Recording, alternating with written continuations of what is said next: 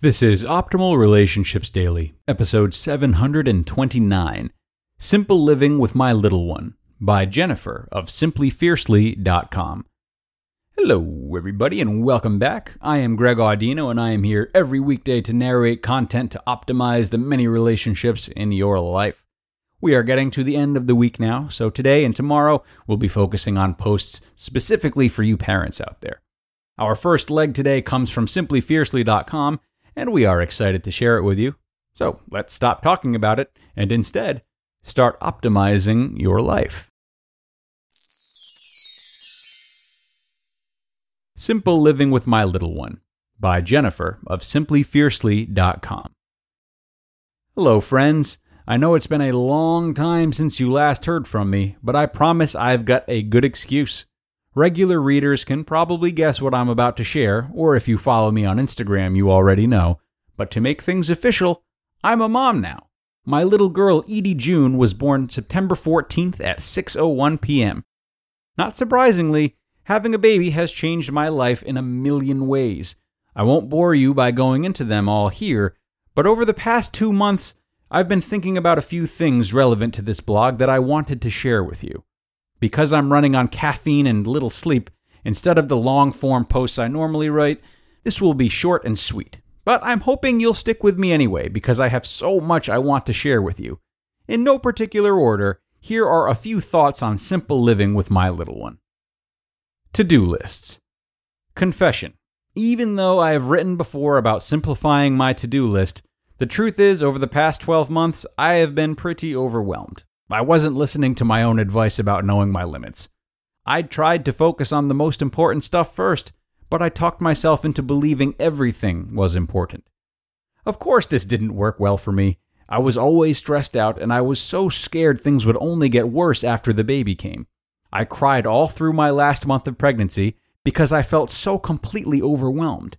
I felt there was no way I could ever get everything done. And I was right.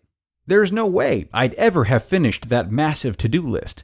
But surprisingly, since having a baby, I feel calmer and in control. Why?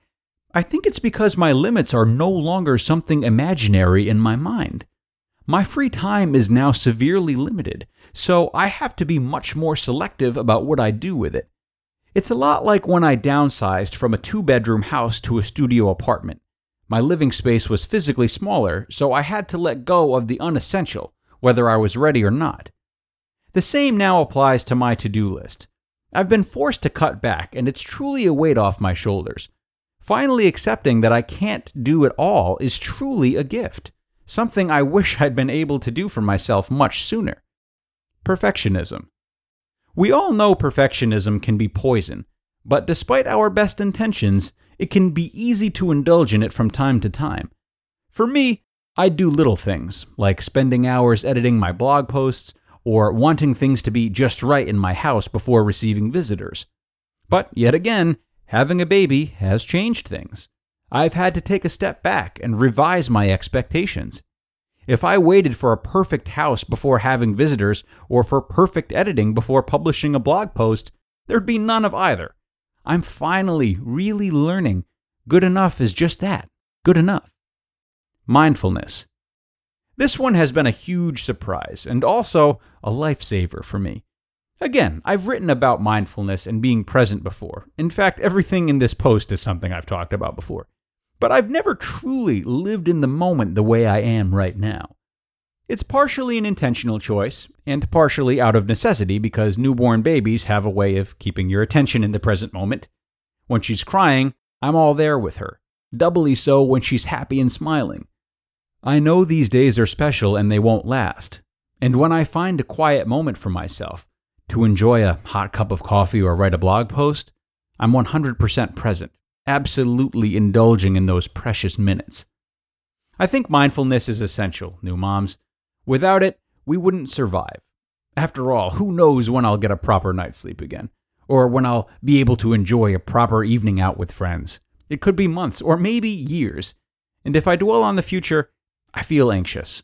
So instead of worrying, I take pleasure in the little moments happening right now. I take note of her gorgeous gummy smile, of the spring breeze through an open window, and of the satisfied, albeit weary, smiles my hubby and I exchange at the end of a long day. This is life now, and I'm taking it one moment at a time. Final thoughts. I hope you've enjoyed these random thoughts about life with my little one. I would normally spend a lot of time trying to find some sort of clever way to bring it all together at the end of a post, but I can hear someone fussing in the other room, and I'm pretty sure nap time is almost over. So that's all for me today. I'm letting go and embracing this wonderfully messy period in my life. And I hope, whether you're a mom or not, you found something you can relate to in this post. You just listened to the post titled, Simple Living with My Little One, by Jennifer of simplyfiercely.com. A post I'm sure that all parents wish they could have read, let alone convinced themselves of before entering parenthood. I think Jennifer hits the nail on the head here, not only in parenting, but in all aspects of life. It is okay to not get everything done. Life goes on, we will rebound, and until we embrace that, it's very easy to miss life, ironically. It's easy to miss the spring breeze through the window, as she put it. The more we attach ourselves to our to-do lists, the more we miss out on things worth making to-do lists over, if that makes sense. That's my way of putting it anyway, but I'm not as sharp as Jennifer, so I'll just stop here. That is all I've got for you today, folks. We are going to close this one up. Thank you so much for listening all week, and I will see you tomorrow for our final post about how you can help your kids manage their emotions, where your optimal life awaits.